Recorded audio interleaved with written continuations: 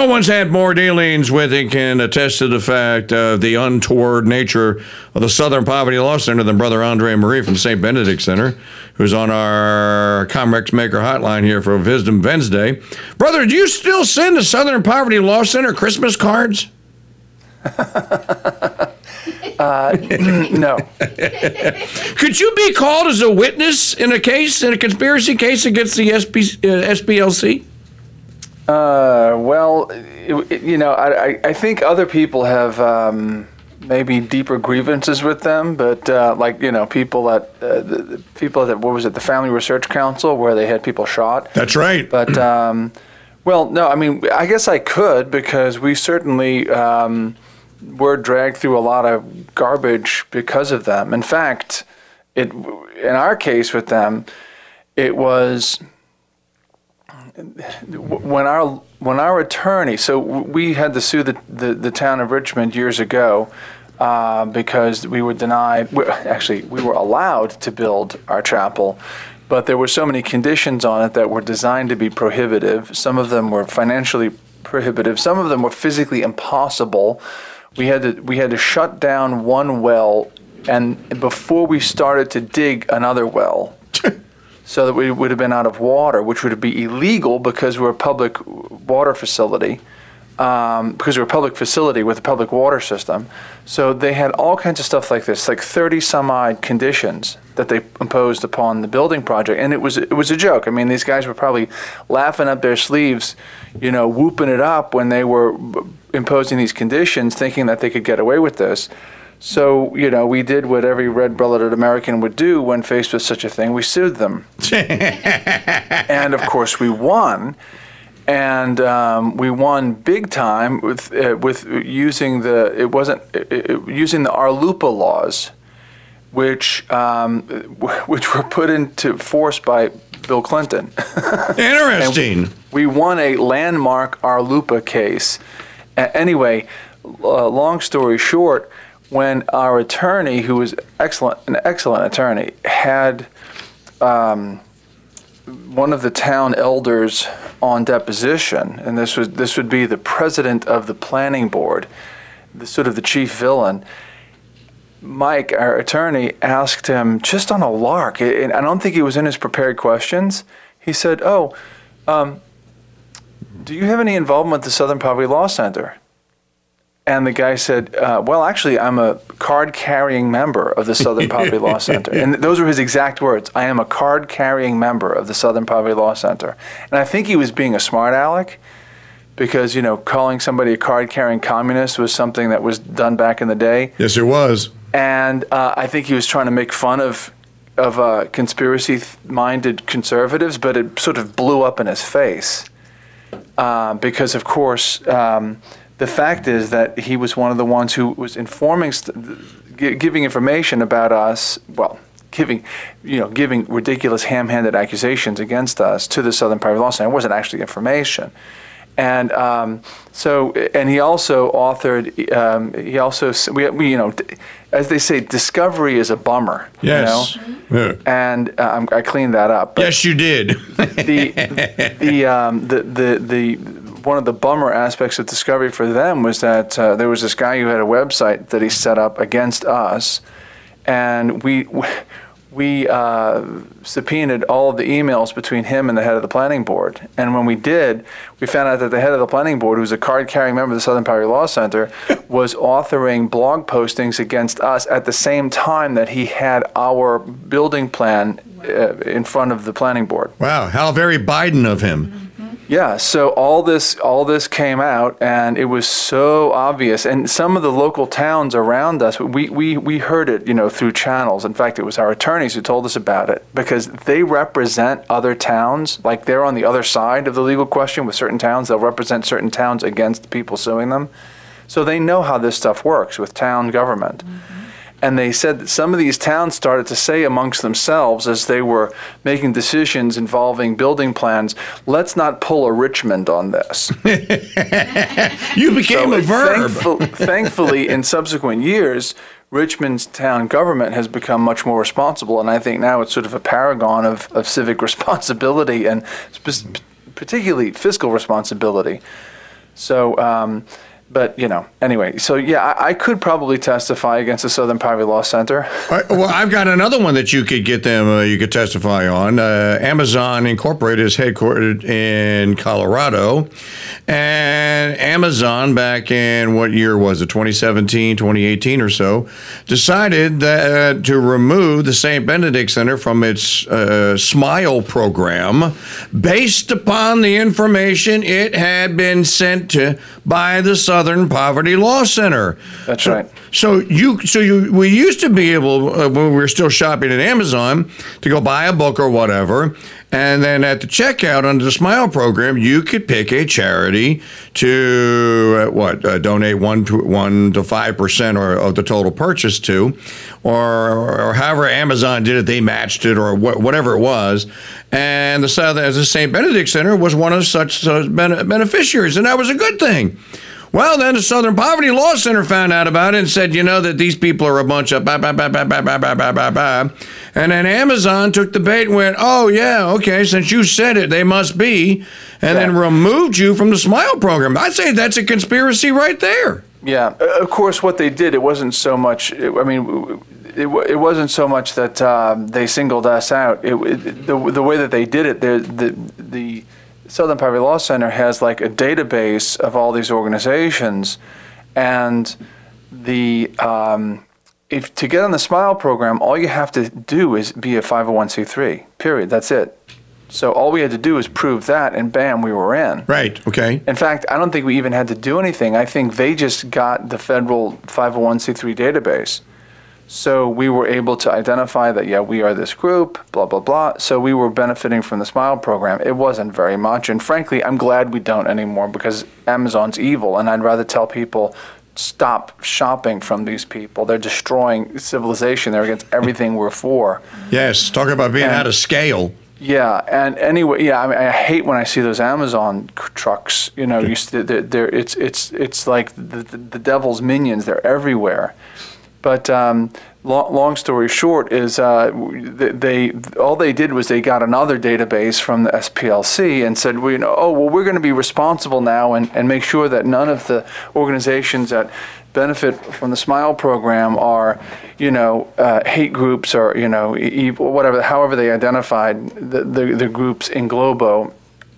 And they just sort of got this dump from the SPLC. And of course, after that, we didn't make the cut. By the way, one of the reasons I quit buying Apple products is because now on the Apple, for the last few years, on the Apple Store, you can make a donation to the Southern Poverty Law Center right from the Apple Store. So this is that sodomite Tim Cook, supporting his fellow travelers at the Southern Poverty Law Center. Yeah, and it's one of these things that old Mac guys like me just have. It's one of those conflicts that I have to deal with, and that's why I went with Linux. But I'm not acting like I'm some sort of a purist here because Brother Joseph uses apples. I mean, we have to for video editing, audio editing, most of the layout we do. There's good layout software for PCs now, but remember when someone asked me that, I'll go like, well, okay, here's what I'm going to say to you. There would be no Apple computer had that family, that Catholic family, practicing Catholic family in Cupertino, California, the man and the woman who was, she was the wife and he was the owner or the management of the restaurant. When that woman worked for them, came to them and said, I'm pregnant and I don't want to have the baby. They talked her into having the baby and they adopted it. That baby became Steve Jobs. So that's my answer. He became a Buddhist. He became a Buddhist. Well, he didn't die as a Buddhist. What's that? He did not die as a Buddhist. Did he come back to the faith? I don't know that he did, but I do know that he was visited. I do know that clergy visited him. It's one of those shows that George Webb and I used to need to have. I need to go back to Walt Isaacson's book and read about the end of his life.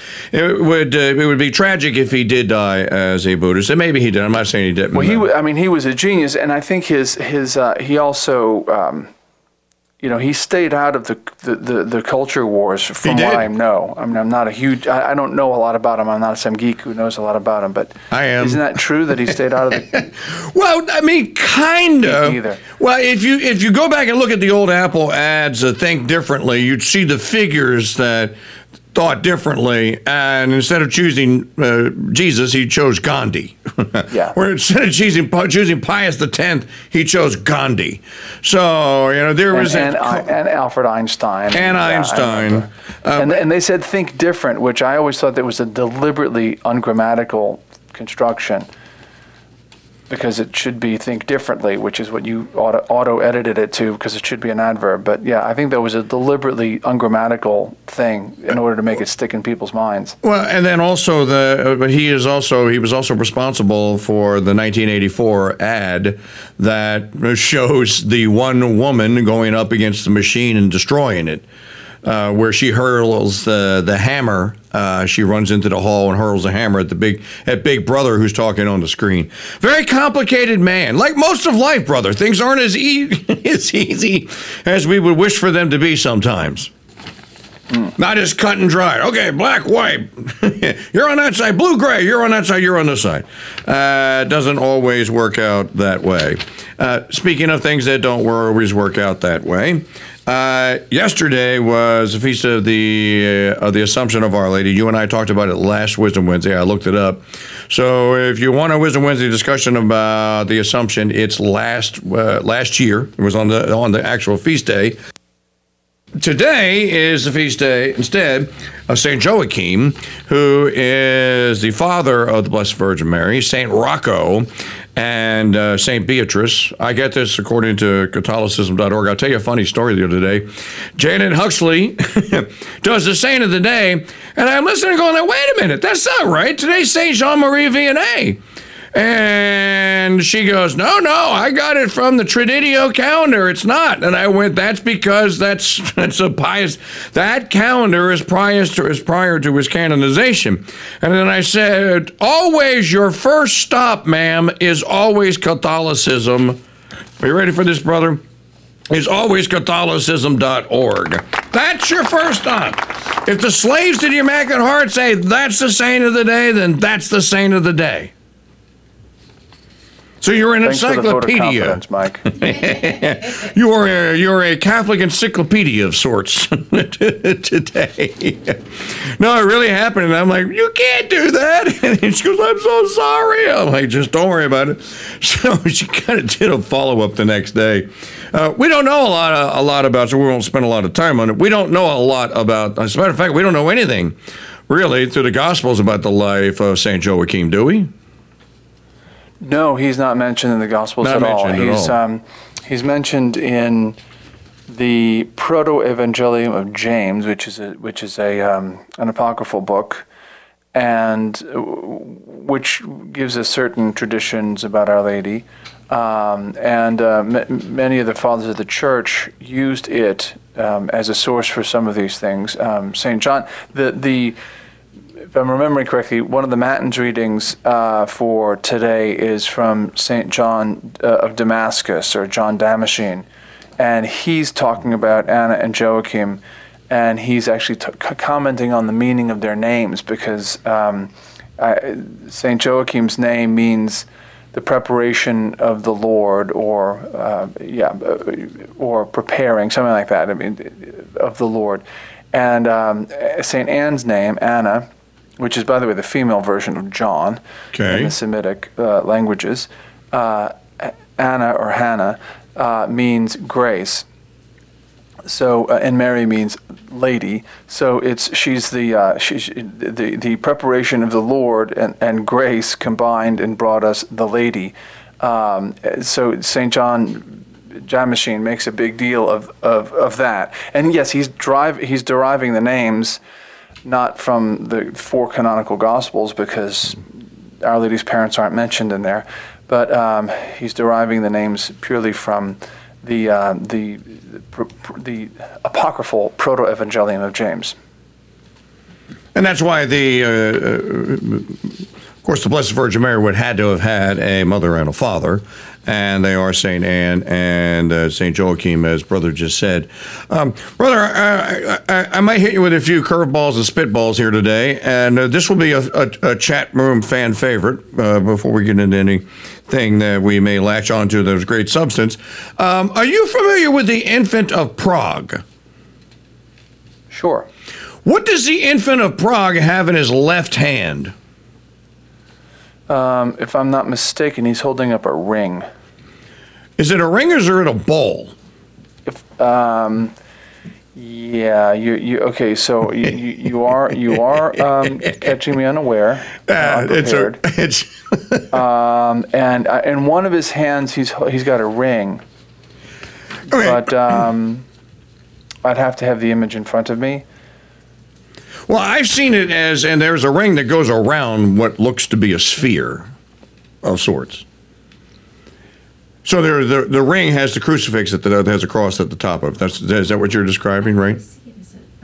It looks like a ball to me. It looks like a... Okay, so in his left hand, he's holding a globe, yeah. Okay. And his right hand, I think that's where the ring is normally placed. But I'm looking at the actual image as it is in Prague, and I don't see the ring. But it's not the best image. It's not a close-up. Okay. So I can find another one. But yeah, so he's got the globe, and that's just a sign of kingship. That's a sign of our Lord's kingship over the entire universe. This will be a chat room fan favorite, and again, this is partly a piece of satire here. What? How come he doesn't have a saucer in his hand? A what? A saucer. You know, with the earth painted on it. Oh.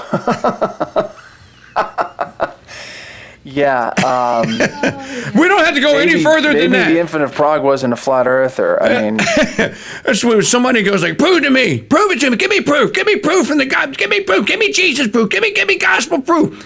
I sent him a picture of the Infant of Prague. I'm like, how come he doesn't have St. Lucy's saucer in his hand? With the earth Yeah, painted. I have a friend who's a flat earther, and I'm embarrassed every time. He's a nice guy, but every time I see his car parked in the church parking lot, you go, "Oh no!" Flat earther bumper sticker on. I'm like, "Oh my God! I hope the neighbors don't look at that sticker." Well, I hope he doesn't engage me. If there ever it was anything that is impervious to logic and reason and maybe even invincibly ignorant, it is the mindset of some flat earthers. Anyway, I told somebody, I was like, okay, I'm going to ask Brother Andre Marie that question and see what he says. Not about the earth being flat or anything, just about the Infant of Prague. Because they're like, good enough for Jesus, good enough for me. Because I've always thought, looking at a distance, that he was holding the globe, not a globe. In any event, brother, your latest, and by the by, if you want to have a discussion about this, folks, and you want to have a really intellectual discussion, especially if you are a flat earther, I challenge you, go right now to Catholicism.org and go buy yourself and your spouse a ticket to the St. Benedict Center Conference, and I want you to go sit down at a table with Hugh Owen, and I want you to tell him why the earth is flat. And I can't, as a matter of fact, let me know that you're going to do it so I can get my camcorder, my filming device ready. Because I so look forward to the answer that Hugh Owen is going to give you.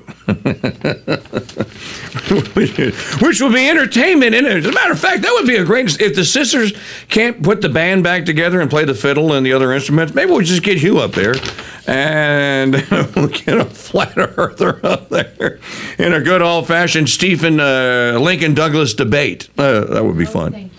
No, Maggie's going, no, don't do that. Don't do that. Brother, let's talk about this briefly.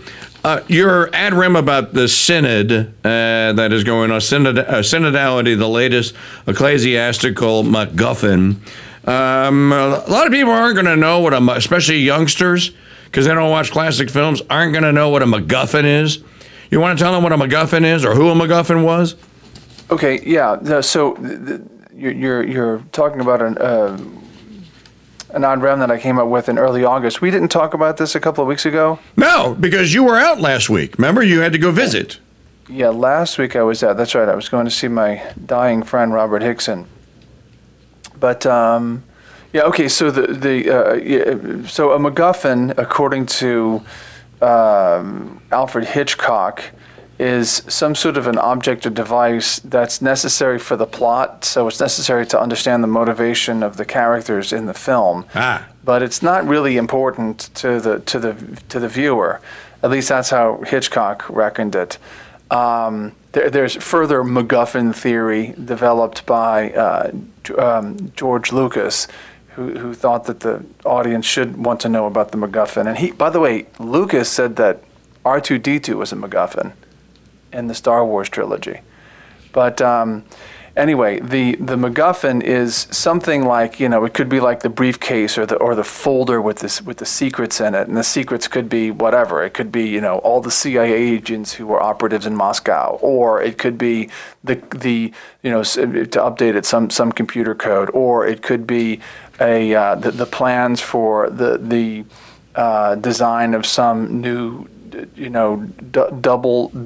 triple secret bomber jet or nuclear device or something, and that becomes this becomes sort of the basis of all the intrigue. So it's especially done with mysteries or suspense films.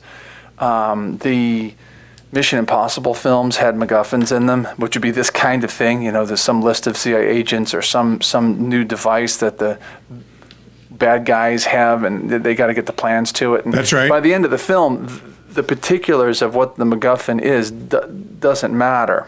They don't matter. It doesn't matter what the thing is. What really matters is all the action surrounding it, right? So it's just a device. It's a plot tool that's used by the film script writer and the director to focus all the action around. And it's not used in every film, but it's used in particularly those genres that I already mentioned, suspense and mysteries, and action films as well. So my contention is that two of the big isms that have, I think, done a lot of damage to the life of the church in the 20th and 21st century, ecumenism, and now it's not really an ism, it's an ality, but synodality, are MacGuffins, because it's not so. What's important, I think, to the people who are using these things isn't so much the thing itself as what it can be used for. So ecumenism was used as a wrecking ball to just invade every aspect of ecclesial life. Everything. And they said, I quoted this 1992, or I referenced this 1992 decree, or no, what was it called? Directory on Ecumenism. They came out during John Paul II's era, called Directory for the Application of Principles and Norms of Ecumenism. When you look at this thing, it talks about everything in the faith taking on an, quote, ecumenical dimension. In fact, I did a little word search, and the phrase, or the two words ecumenical dimension, show up 22 times in this thing. Everything takes on an ecumenical dimension. Seminary formation, moral teaching, apologetics, catechesis, liturgy, everything is ecumenized.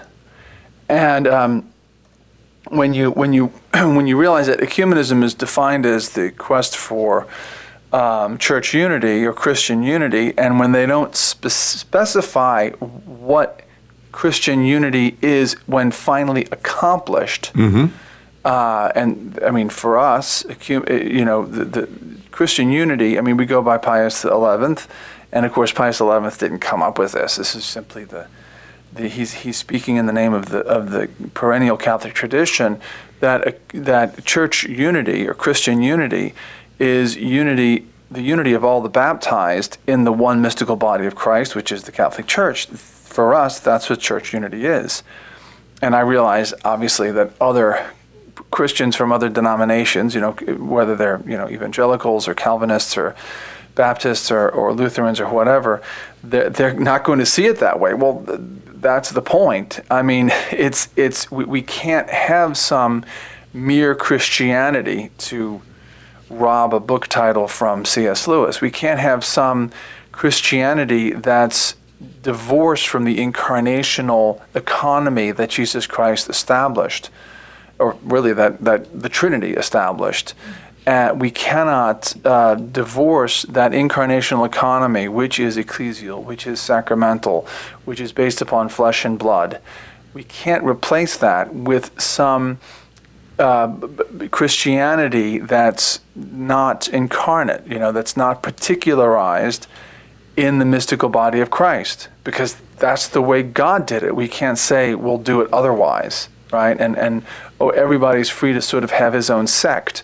It makes a mockery of Scripture when St. Paul and others, St. Peter, in their canonical epistles, make it really clear that there's this authority structure in the church, and then you have to be obedient to the prelates, for instance.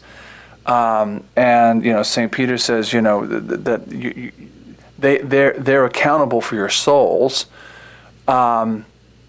When we see these things, and when we see our Lord saying, if a man hear not the church, let him be to thee as the heathen and the publican, well, the immediate question comes to mind is, who are these prelates and what is this church? That's right. And if at any point you decide you disagree with the beliefs or the disciplines or the liturgy or whatever of this body, you can just break from it and start your own. Make your own up. Well, then that clearly sort of makes a mockery of the words of Scripture, doesn't it? So there has to be some one ecclesial structure that is the church that Jesus Christ established. And, of course, we Catholics know that the Catholic Church is it. And so ecumenism is not an overt denial of that, but it's sort of a sidestepping of it and saying, well, but we want to find a new way of having church unity. But no, Pius XII made it really clear. The only way we can have Christian unity is in the one church that Jesus Christ himself established. That's it. And in Tolkien, and one ring to rule them all. Well, we don't want to use that because the one ring was bad. Well, but the symbolism of the one ring to rule them all, or okay, at the end, then the king. The baton of the king. Well, I think it would be the symbolism would be. I mean, okay, so Tolkien's world is notably bereft of a church, but there is, strangely enough, even though there's not a church, there is a unity of throne and altar, and it's shown in the person of Gandalf, who coincidentally becomes, after his battle with the Balrog, he becomes Gandalf the White, right? So he's wearing a white outfit, kind of like the Pope. And he is taking the position in Middle-earth that the Pope had in Christendom, right? Because he has no, in the books he makes it really clear, he doesn't have the interest of any one nation or any one race at heart. Not the hobbits, not the men, not Gondor, right. Not Rohan, but he has the interest of all the peoples of Middle-earth at heart. Well, Tolkien's sort of taking a cue from the role of the papacy as kind of the UN moderator of Christendom. I would argue that the UN is actually a usurper taking the role of the papacy in arbitrating between nations. We could just say that the UN is bad. The UN is bad. Yes. The UN clearly. is bad. I'm not. So when I liken the papacy in the Middle Ages to the UN, all I mean is that the papacy fulfilled a sort of a role of arbitrating or mediating between Christian nations, and you can only do that if they look at the Pope as somebody who has authority that's spiritual and that sort of transcends the sovereignty of individual nations. Brother Andre Marie, the St. Benedict Center and the host of Reconquest Radio here on the Crusade Channel. Brother is in his, we're in the 8th year now, and we're up to episode 388. I think you just... I have just recorded 386. 386. That's running tonight. That's what I said, 386. Up to episode number 386 is on our Dude Maker hotline. I want to just, kind of staying on the same subject, but hearkening back then to yesterday and to the Feast of the Assumption of Our Lady, and something that I read in Dom Prosper Guarin J, that I must have missed it the first 2 or 3 years that I read it, or either that or I didn't focus on it. But he said something I thought was pretty profound, and to the importance and the primacy of our Blessed Lady and her role in all this. And people may wonder why we Catholics have these fixations on the Mother of God. Well, the way Don Prosper put it yesterday, and he said many wonderful things, or wrote many wonderful things. Brother, he wrote about how that we get the incarnation of our Lord, and in man's human nature, a man is born by a man and a woman, a father and a mother.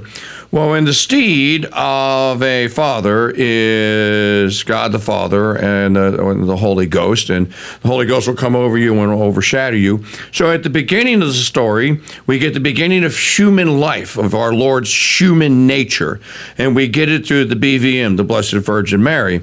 Well, in the Assumption at the end of the story of our Blessed Lady here on this earth, we also get human nature. She goes to sleep, as the tradition says, right? She goes into her dormition. She's sleeping. And then she dies, and then they lay her to rest. And then, of course, Doubting Thomas comes along and goes like, I'm not going to believe until I see her. And then, of course, they go to the sepulcher or wherever it was, and she is gone. And as Don Prosper says, this closes the human I don't have the book here in front of me. This closes the human circle of life as God would have it. That our Lord's life and then the Holy Family's life and Our Lady's life is in keeping in perfect harmony, perfect sync with nature and God the way He created us. And that through her, we get the birth of our Lord, and then we get her death, and then Assumption, and she's assumed in heaven, and then follows Him, and it closes the story, or closes the loop, if you will. And it's just it's a wonderful way to think about it. That if you did not have the Assumption, then what would you have? You'd have the quest for the Holy Virgin. you'd have George Lucas and Steven Spielberg out there making movies about the quest for the Holy Veil instead of the Holy Grail. That God closes the loop in a holy way for the holiest of all humans, of course, the one virgin conceived without sin. And it just, if you think about it in that term, if you didn't have the Assumption, why a Protestant, may I ask, why do you have to have the Assumption? If you don't have the Assumption, well, then, as when I'm meditating upon that mystery of the Rosary, say that Jesus would not leave His beloved Blessed Mother's body here on this earth to become food for worms or a prize for infidels. And our imitation of Christ, as He so loved her, so should we. But God prevents that quest. There is no quest for her relics because there aren't any. Is the point. So He closes the loop. He closes the story, if you will. And just the way Don Prosper, in his own inimitable way, the way he put it from his description, from his very beautiful meditation upon the Assumption of Our Lady yesterday, just struck me. It made me think for a long time, and it made me it filled me with joy to think of it like that. Yeah, and another thing to keep in mind is that Our Lady is the Ark of the New Covenant. There's an awful lot that's said about the Ark in the Old Testament that, when I say Ark, I don't mean Noah's Ark. I mean the Ark of the Covenant, that box of acacia wood lined within and without with gold that's carried by the priests, and that for the whole time that it was with the people of God, was in either the tabernacle that traveled with the Hebrews in the desert, the Israelites in the desert, or the Temple of Solomon. And of course, after the Babylonian captivity, it was. It was when the Assyrians came in that it was hidden by Nathan the prophet, so that it couldn't be taken by the infidel, and it was hidden. The ark was hidden, And there's a tradition among the Jews that when Moses comes back, he will reveal the place, the hiding place of the ark.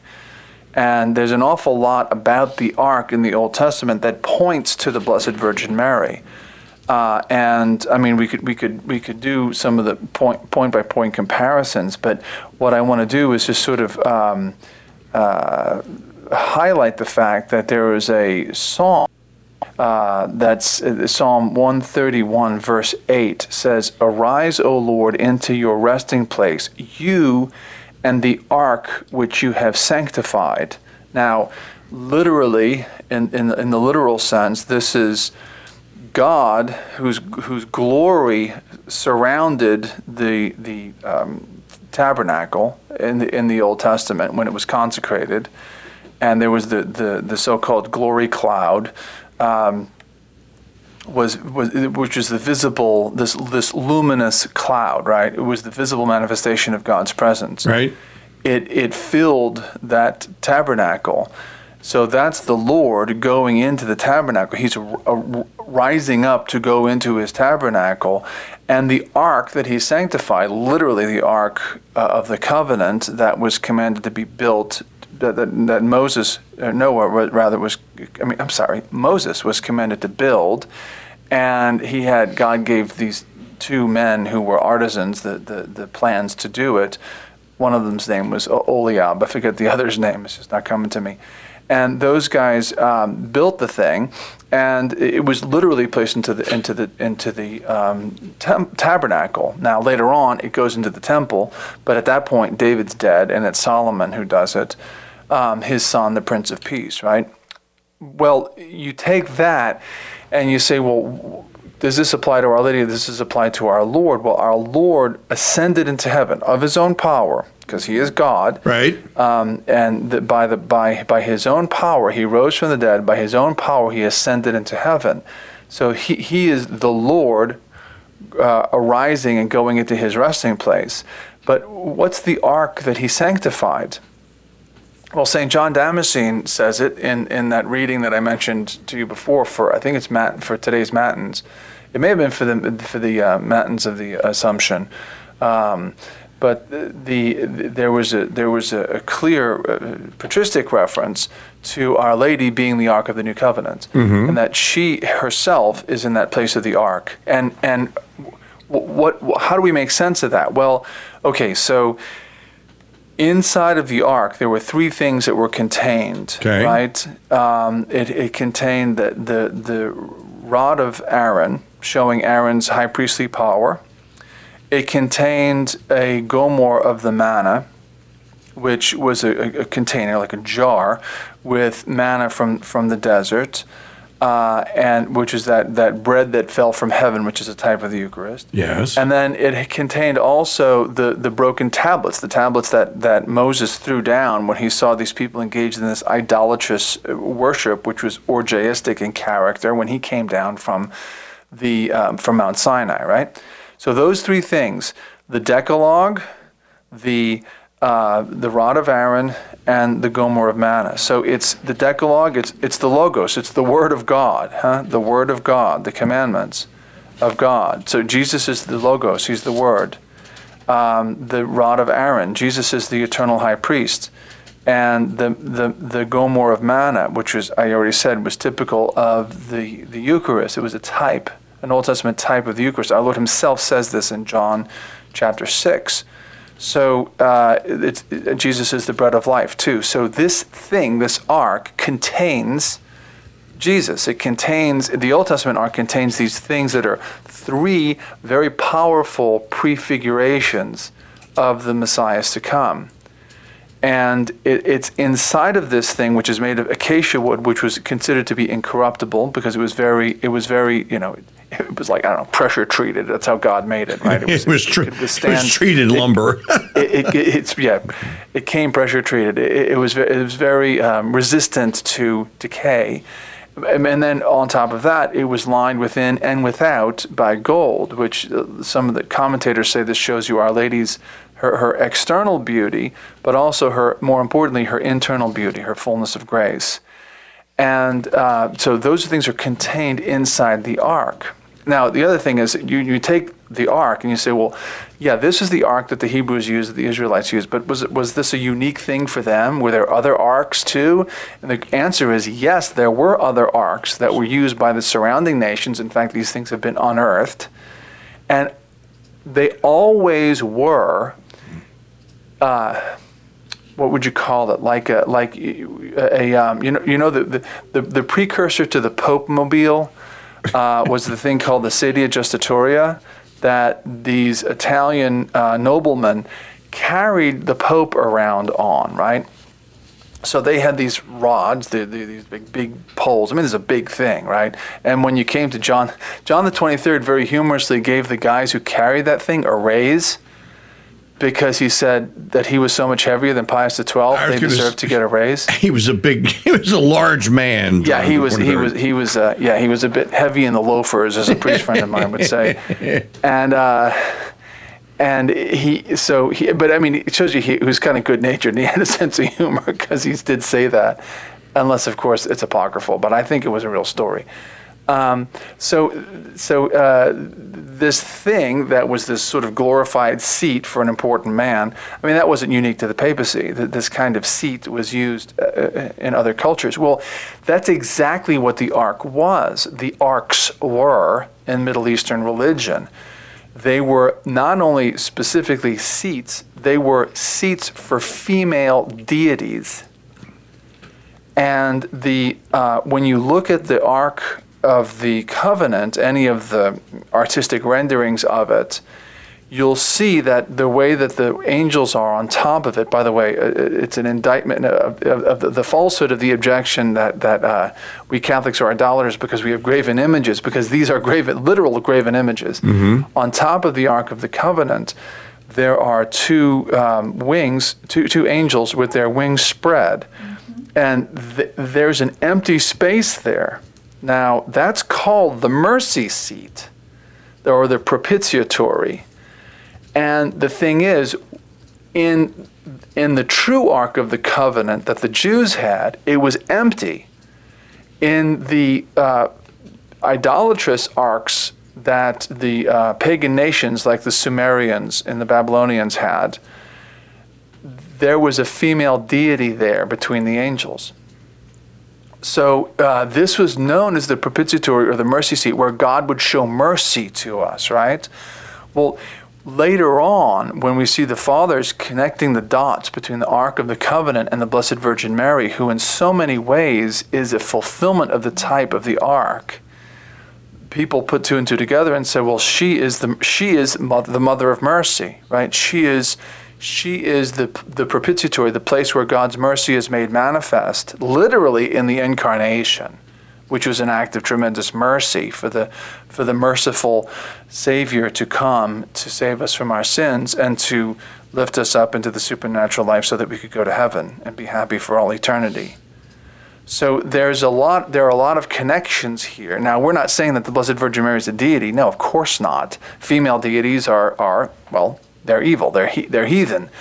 But this is the place where God, through this perfect creature, comes in to make contact with man, right? And that was what these arks were. They were things that were, like a temple, right? Like a church, like the Temple of Solomon, or before it, the tabernacle that the Jews carried around with them in the desert and had to set up. It was a huge, elaborate tent that they had to set up every time they moved. This enormous place of worship was a place where God makes contact with man. And we see it all throughout the Bible. This isn't some pagan idea. This is very Christian and very Jewish. Right. That there are places where God makes contact with man, right? Mount Sinai being one of them, Mount Horeb being another, which is called in Scripture the mountain of God. So, Mount Tabor in the New Testament. These mountains are places, high places where God makes contact with man. Well, the Ark of the Covenant was one of those sort of loci, a place where God would make contact with man. And it's typical of the Blessed Virgin Mary in as much as she is that place where God makes contact with man. And ultimately, in her womb, the new temple is constructed so that, and so I'm calling Jesus the new temple. Why? Well, because St. John calls him that. I mean, in fact, Jesus calls himself that when he said, destroy this temple and in 3 days I will build it up again. And St. John adds a little inspired footnote there and says he spoke not of not of the temple of Solomon, but of his body. He was speaking of his body. And throughout the narrative of St. John's Gospel, we see Jesus sort of pitted against the temple. There are times when he's standing, quote, over and against the temple, as if he's opposed to this thing. Well, this is a holy thing and a good thing, but as soon as it's destroyed, and keep in mind St. John's writing after the destruction of the temple, as soon as it's destroyed, it becomes a symbol of the now defunct Old Testament, the now dead, and not only dead, but deadly rites that were performed in that temple. And they were only deadly after the destruction of the temple, which is why Christians cannot partake in Seder meals. We cannot partake in any of the rituals of the Old Testament. All of that has been fulfilled. St. Thomas makes it very clear. All of these things were acts of faith in the Savior to come and the Messiah is to come. And if after he has come, you perform these rites, then you are implicitly saying he has not yet come. Brother Andre Marie of the St. Benedict Center and Reconquest Radio on our Dude Maker hotline here with us for another Wisdom Wednesday. No, brother, please continue or wrap it up. Well, where was I going with this? So yeah, you have this this ark is a symbol of the Blessed Virgin Mary, and when we quote that psalm that I quoted earlier, which was Psalm 131, verse 8, and of course this is in St. Jerome's reckoning and the Catholic reckoning before we started following Protestants and Jews and numbering the Psalms. This reckoning, this psalm verse says, arise, O Lord, into your resting place, you and the ark which you have sanctified. Well, when we look at the Blessed Virgin Mary as the ark of the new covenant, we see that she's the ark that our Lord has sanctified by his presence there, and she too arises and goes into the resting place, which is of course heaven. Now, that's not a direct proof of the assumption of the Blessed Virgin Mary. A closer biblical direct proof would be found in the Apocalypse chapters 11 and 12. When 11 talks about the woman of the Apocalypse, and then 12, when chapter 12 look at Apocalypse 11 and then read Apocalypse 12, and Apocalypse 11 is talking about this woman. Who is, the devil's going after. And a standard Catholic reading of this is that this is the Blessed Virgin Mary. There's also an ecclesiastical interpretation of it, that it's the church. Okay. Those don't contradict each other, by the way, because St. Francis said, Our Lady is the Virgo Facta Ecclesia. She's the the Virgin-made church. She was the church at one time, as Dom Guéranger says on that first Holy Saturday. She was the church. But when chapter 12 opens in the Apocalypse, St. John sees heaven now opened, and what does he see in heaven? The ark. And there's a great presentation by Scott Hahn about this, who says this isn't like between the last verse of chapter 11 and the first verse of chapter 12, there's not a hard break, because of course when St. John wrote it, there were no chapters and verses. The chapters were given by a Catholic monk in the Middle Ages. The verses later were given to us by Protestants. So St. John wasn't writing chapter and verse. He was just writing a straight narrative. So he goes from 11 to 12, and it goes from the woman, and then I see the heavens open and I see the Ark of the Covenant. Well, Scott Hahn makes the point, a very compelling argument, that the Ark is the woman. He's not ceased talking about the woman. He's seeing the ark, perhaps literally the ark, with Our Lady seated on top of it on the mercy seat, because it was a seat. It was supposed to accommodate somebody.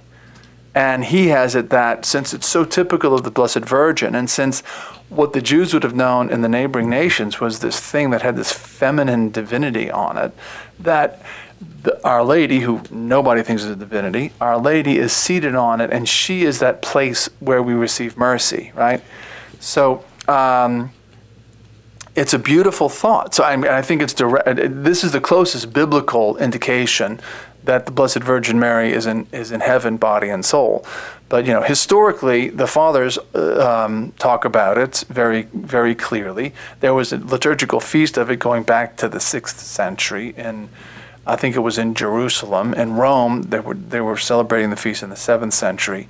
But the fathers of the Church connected these dots between the Old Testament ark and the New Testament ark being Our Lady. So that's a deep connection between or to the mystery of Our Lady's bodily assumption. There are a lot of Marian doctrines that only make sense when you realize she is the perfectly redeemed human. For the work of our Lord Jesus Christ to be shown to be perfect, it makes sense that not only did he save any humans at all from hell and bring them to heaven, but that somebody, at least one person, would be perfectly redeemed. And this is why Our Lady is immaculately conceived, because never once did the devil have any claim on her, period. She was perfectly redeemed. And if somebody says, well, you can't say she's redeemed, that is to say, bought back, if she was never in sin, I would say, yes, you can. This is exactly the reasoning of Pius IX, following the reasoning of Duns Scotus of the 13th century, which is that she was preventatively redeemed, or preventively redeemed. In other words, before original sin could touch her, she was bought back. And then on the other side, so in her origins, she was perfectly redeemed because original sin never touched her and she was full of grace. And we need good origin stories. And then in her consummation, right, at the end of the story, which her story hasn't really ended yet, but at the end of her earthly life, she's assumed so that corruption would never touch her. So that just as the corruption of sin never touched her, remember, she's that acacia wood, that incorruptible wood lined with gold. So just as sin didn't touch her at the beginning, the corruption which is due to sin didn't touch her either. And a wonderful explanation, brother, and if I may, here on earth, she is still with us today as well, in a very very organic and corporeal and form in which you can go and see if you like. And I'm going to draw from John Senior's book, The Restoration of Christian Culture, and his final chapter where he talks about Henry Adams, John Adams' grandson, the great historian, who flirted with Catholicism near the end of his life. We don't think he converted, but he went to Chartres and he wrote a book, brother, Mont Saint-Michel en Chartres. And here's what the secular Henry Adams said about Chartres. To the church, no doubt, its cathedral here has a fixed and administrative meaning, which is the same as that of every other bishop's seat. But to us, it's a child's fancy, a toy house to please the Queen of Heaven, to please her so much that she would be happy in it, to charm her till she smiled. The Queen Mother was as majestic as you like. She was absolute. She could be stern. She was not above being angry, but she was still a woman who loved grace, beauty, ornament, her toilette, robes, jewels, who considered the arrangement of her palace with attention and liked both light and color.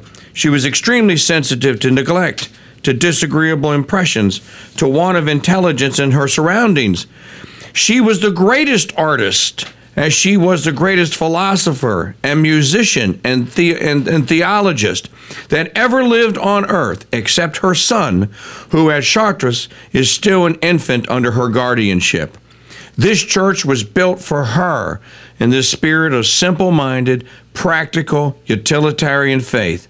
In this singleness of thought, exactly as a little girl sets up a dollhouse for her favorite blonde doll. Unless you can go back to your dolls, you are out of place here.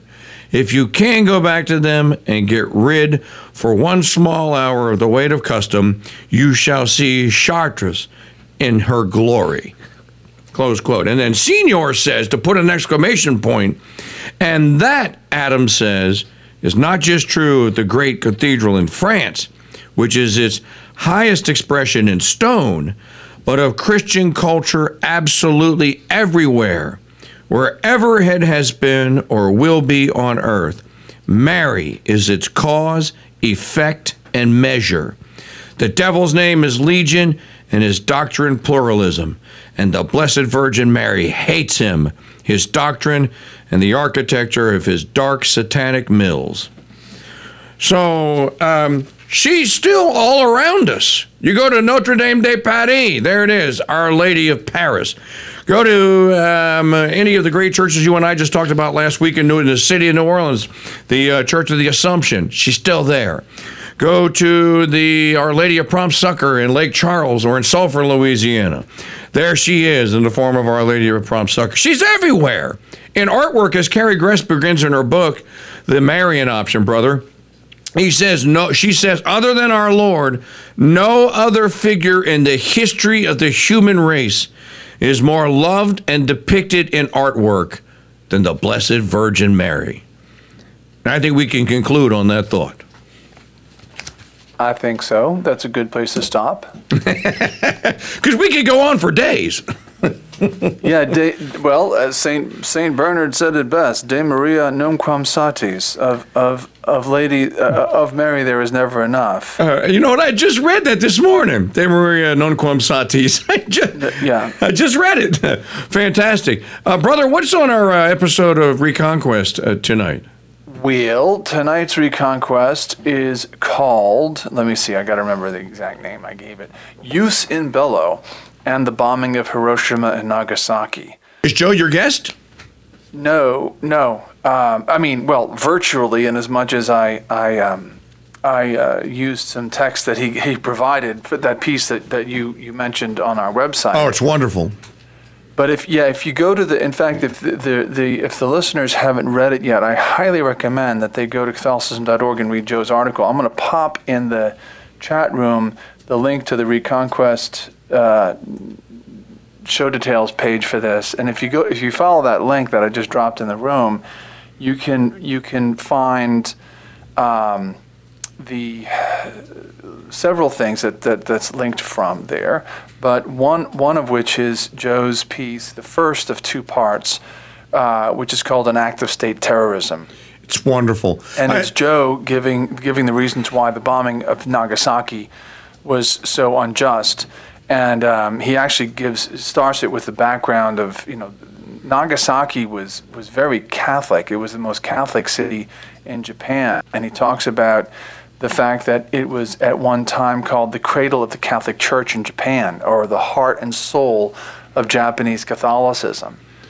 And so after giving this introduction, which includes St. Maximilian Kolbe building a convent there for his Franciscan friars, then he goes into the bomb and why Nagasaki was picked. And oh, yes. And he quotes all these top brass. The vast majority of our own top brass said this was unnecessary. Some objected on ethical grounds, moral grounds. Others said it's simply militarily unnecessary because the Japanese are already defeated. One and only Patrick J. Buchanan wrote an entire book about this, if you're interested, folks. It's been a subject that I have been discussing since about 2012 or so. And Joe sent me this article probably the day after he sent it to you. And I had just had him on, or I would have had him on that day, but I'm going to mark it off on the calendar for next year, because every year on the bombing of Hiroshima, I talk about, and there's several essays, so I can add Joe's now, or we can have Joe on, about the bombing of Hiroshima and the Church of Our Lady of the Assumption in Hiroshima stands to this day. It's one of the two buildings in the entire area where that first atomic bomb was detonated, and there were 8 Jesuits that were inside the rectory that morning. 8 of them lived to old age. Now, some people dispute whether or not any of them ever got radiation sickness. The account that I read, Father Sullivan did not get radiation sickness. And in 1976, he was still alive, and he was still talking to groups of children about war and stuff, and telling his experience about what he had seen that day. But there can be no doubt they survived. 8 Jesuit priests were in that rectory that morning when the bomb went off in Hiroshima, and all 8 of them survived. And he said, Father Sullivan said, it was because he believed that they had kept up a devotion to the request of Our Lady at Fatima. Yeah, that's right. They were practicing the Fatima devotions. That's right, and he said that's why the Blessed Virgin interceded and protected us, and that's why we survived. But Joe's essay here is just, man, if you're a history nerd, well, you'd love to listen to Joe Doyle talk anyway. But if you're a history nerd, Joe delivers in spades at Catholicism.org. Yeah, it's really good, and I'm looking forward to the second one. Did you ever read the Fulton Sheen's statement about? I did. It's amazing. He basically attributed all the descent into chaos that was happening in the '60s he said, see how much the world has changed now. What made it change? I think maybe we can pinpoint a date, 8:15 in the morning, the 6th of August, 1945. He gave a sermon. That's a sermon, isn't it? So he gave a, let me see, what is it? I think it's I have actually it. I don't. That needs to go on Crusade Max. I've heard it. We've played it. The footnote doesn't have it being a sermon, but it's, yeah. It's on I found it on a piece called Sheen and Hiroshima on the Catholic World Report website, which I linked to from that show details page on reconquest.net. I can hear him saying something of that Erishka. I can hear him saying, well, I think we can trace it back to one particular day. And there it was, 8:15 in the morning on the 6th of August, 1945. I'm almost certain I've heard him say that. When you said something, I wasn't going to do a show on this subject. First of all, I was a little late because, I didn't, the show actually debuted on August 16th. So it was, sometime after the bombing of Nagasaki or Hiroshima. But, better late than never, I say. But I think one of the things that actually inspired me to do it was when I was listening to you on the Feast of the Transfiguration. I listened to you sometime that morning, and you said, if the government, if the American people can be sold on the moral probity of bombing 2 population centers in Japan, Hiroshima and Nagasaki, what can't they be sold on? There you go. And when you said that, it really hit me. And I said, so much of our subsequent history makes sense now. It does, doesn't it? And knowing what I know from, like for me, Michael Jones, who's documented how Edward Bernays and the rise of propaganda. The guy who literally wrote the book on propaganda. He wrote a book called Propaganda. He's the one who gave it a bad name. That book talked about, so they had to change the name and they had to call it Public Relations after that. But that book talks about how, in order to preserve democracy, basically you have to fool people. You have to get people to follow the party line, and in order to do that, you need propaganda, and people need to be sort of led around by the nose. I'm not. That's not what the book says. But actually, what the book says is much more menacing because it's written in more in more subtle language. But Edward Bernays was literally the guy who sold the U.S. population on World War I. He was paid by the government to do that. He sold the U.S. population again on World War II. He was paid by the government to do that. He sold, cigarettes to women, and it's highly documented what he did, his career, which is really shameful. And everybody should know that he's the nephew of Sigmund Freud, and he took the insights of his uncle and sort of weaponized them against people, against the populace, to sell them anything. And he thought this was acceptable. And you know who's written a lot about that? Frank Wright. Okay, yeah, okay, that makes sense. Frank is very well versed in Bernays. So when you realize that there were professional PR guys who were using highly sophisticated techniques to sell the American populace on World War I and then later on World War II. And, you know, as Jones points out, this stuff was being done 100 years ago. Do you think that it's become less sophisticated since? Oh, no. No, it's only become more sophisticated. And this is the oligarchy that runs the country, and, you know, the guys who are just, you talked about them earlier. Now that we're at the end of the empire, they're all fighting over the trough. Brother, you got to get, well, no, you don't have to do school, but you got a lot of other stuff to do. Sister Maria Filomena's ad for the St. Benedict Center Conference is running. It's wonderful. You've added some speakers since the last time we did an ad. You need to give folks the full rundown of who's coming to the St. Benedict Center Conference and why this year, you people, we are going to pack St. Joseph Hall to the gills. Standing room only. Yeah, we want people falling out the windows. We do, literally. You're going to have to be peeking into the window in the back to get it. You'll have to be listening to it on the Crusade channel to get it in the parking lot. All right, give us a rundown. Okay, so I was just, I can't remember a list to save my life. Oh, I can help you. Hugh Owen. Let me just give it to you in the order that I've got it on the thing here that's in front of my face now. Besides you and me, Mike, there's John Sharp, C.J. Doyle, Sister Maria Filomena, Charles Coulombe, Hugh Owen, and a guy named Chris DeVos, who's probably not going to be, he's not as big of a name as some of these others, but Chris DeVos is a young man who does work with Hugh Owen, and he's spoken on a couple of Colby Center forums, different venues that they've put on. Mm-hmm. Chris DeVos has spoken on those things. He's obviously a disciple of Hugh Owen. He talks like him. I don't mean he sounds like Hugh. I mean he says the same kinds of things, same turns of phrase that Hugh uses. And he's been to our conference before.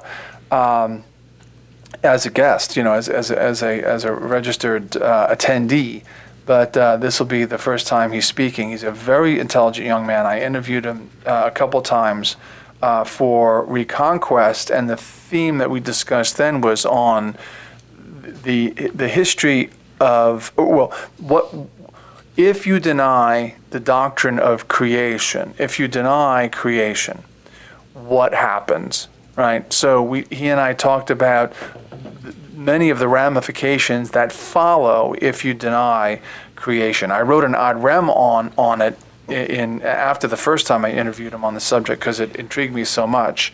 Well, I can give you one thing that happens: Pfizer vaccines. Yeah. Well, scientism. Pfizer vaccine happens. Yeah. I mean, if God didn't create us with immune systems that work, make us adaptable and so forth, then we're just a flawed piece of technology that human crafted technology has to somehow supplement. Right. We need to run Norton on us. Yeah. Jim. Norton antivirus. Nobody runs Norton antivirus. We need the human version of Norton antivirus to run on us. All right, brother, I'm going to leave you with this. I think I have daughter number 2 convinced to go to the St. Benedict Center Conference this year for hopefully all 3 days. And here's how I kind of talked her into it. She was the president of the French club in her high school, and lately she's gone back to learning French. And because she wants to be able to speak it as a second language. So I said, I tell you what, I'll join you because I've always wanted to learn to speak it too. So I'm 3 weeks in, and I'm still in the very beginning stages, so don't quiz me. But I said, but Reagan, Charles Coulombe will be at the conference. And she goes, oh, is that the guy that's your mini-me? And I said, just because he had a bow tie and a vest on does not make him my mini-me. Actually, I would be his mini-me. He's a little bigger than I am. I said, but Charles speaks fluent French And he's very funny, and you can actually have a conversation with Charles in French.